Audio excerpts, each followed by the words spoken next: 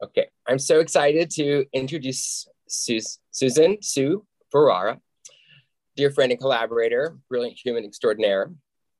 I got to learn more about Sue's brilliance today and how she is currently receiving and perceiving her world. And she started by sharing that her historically she's been more of a visual person, but right now she's really interested in an oral experience, and specifically as she's listening to the world and into music, she's listening for bass lines.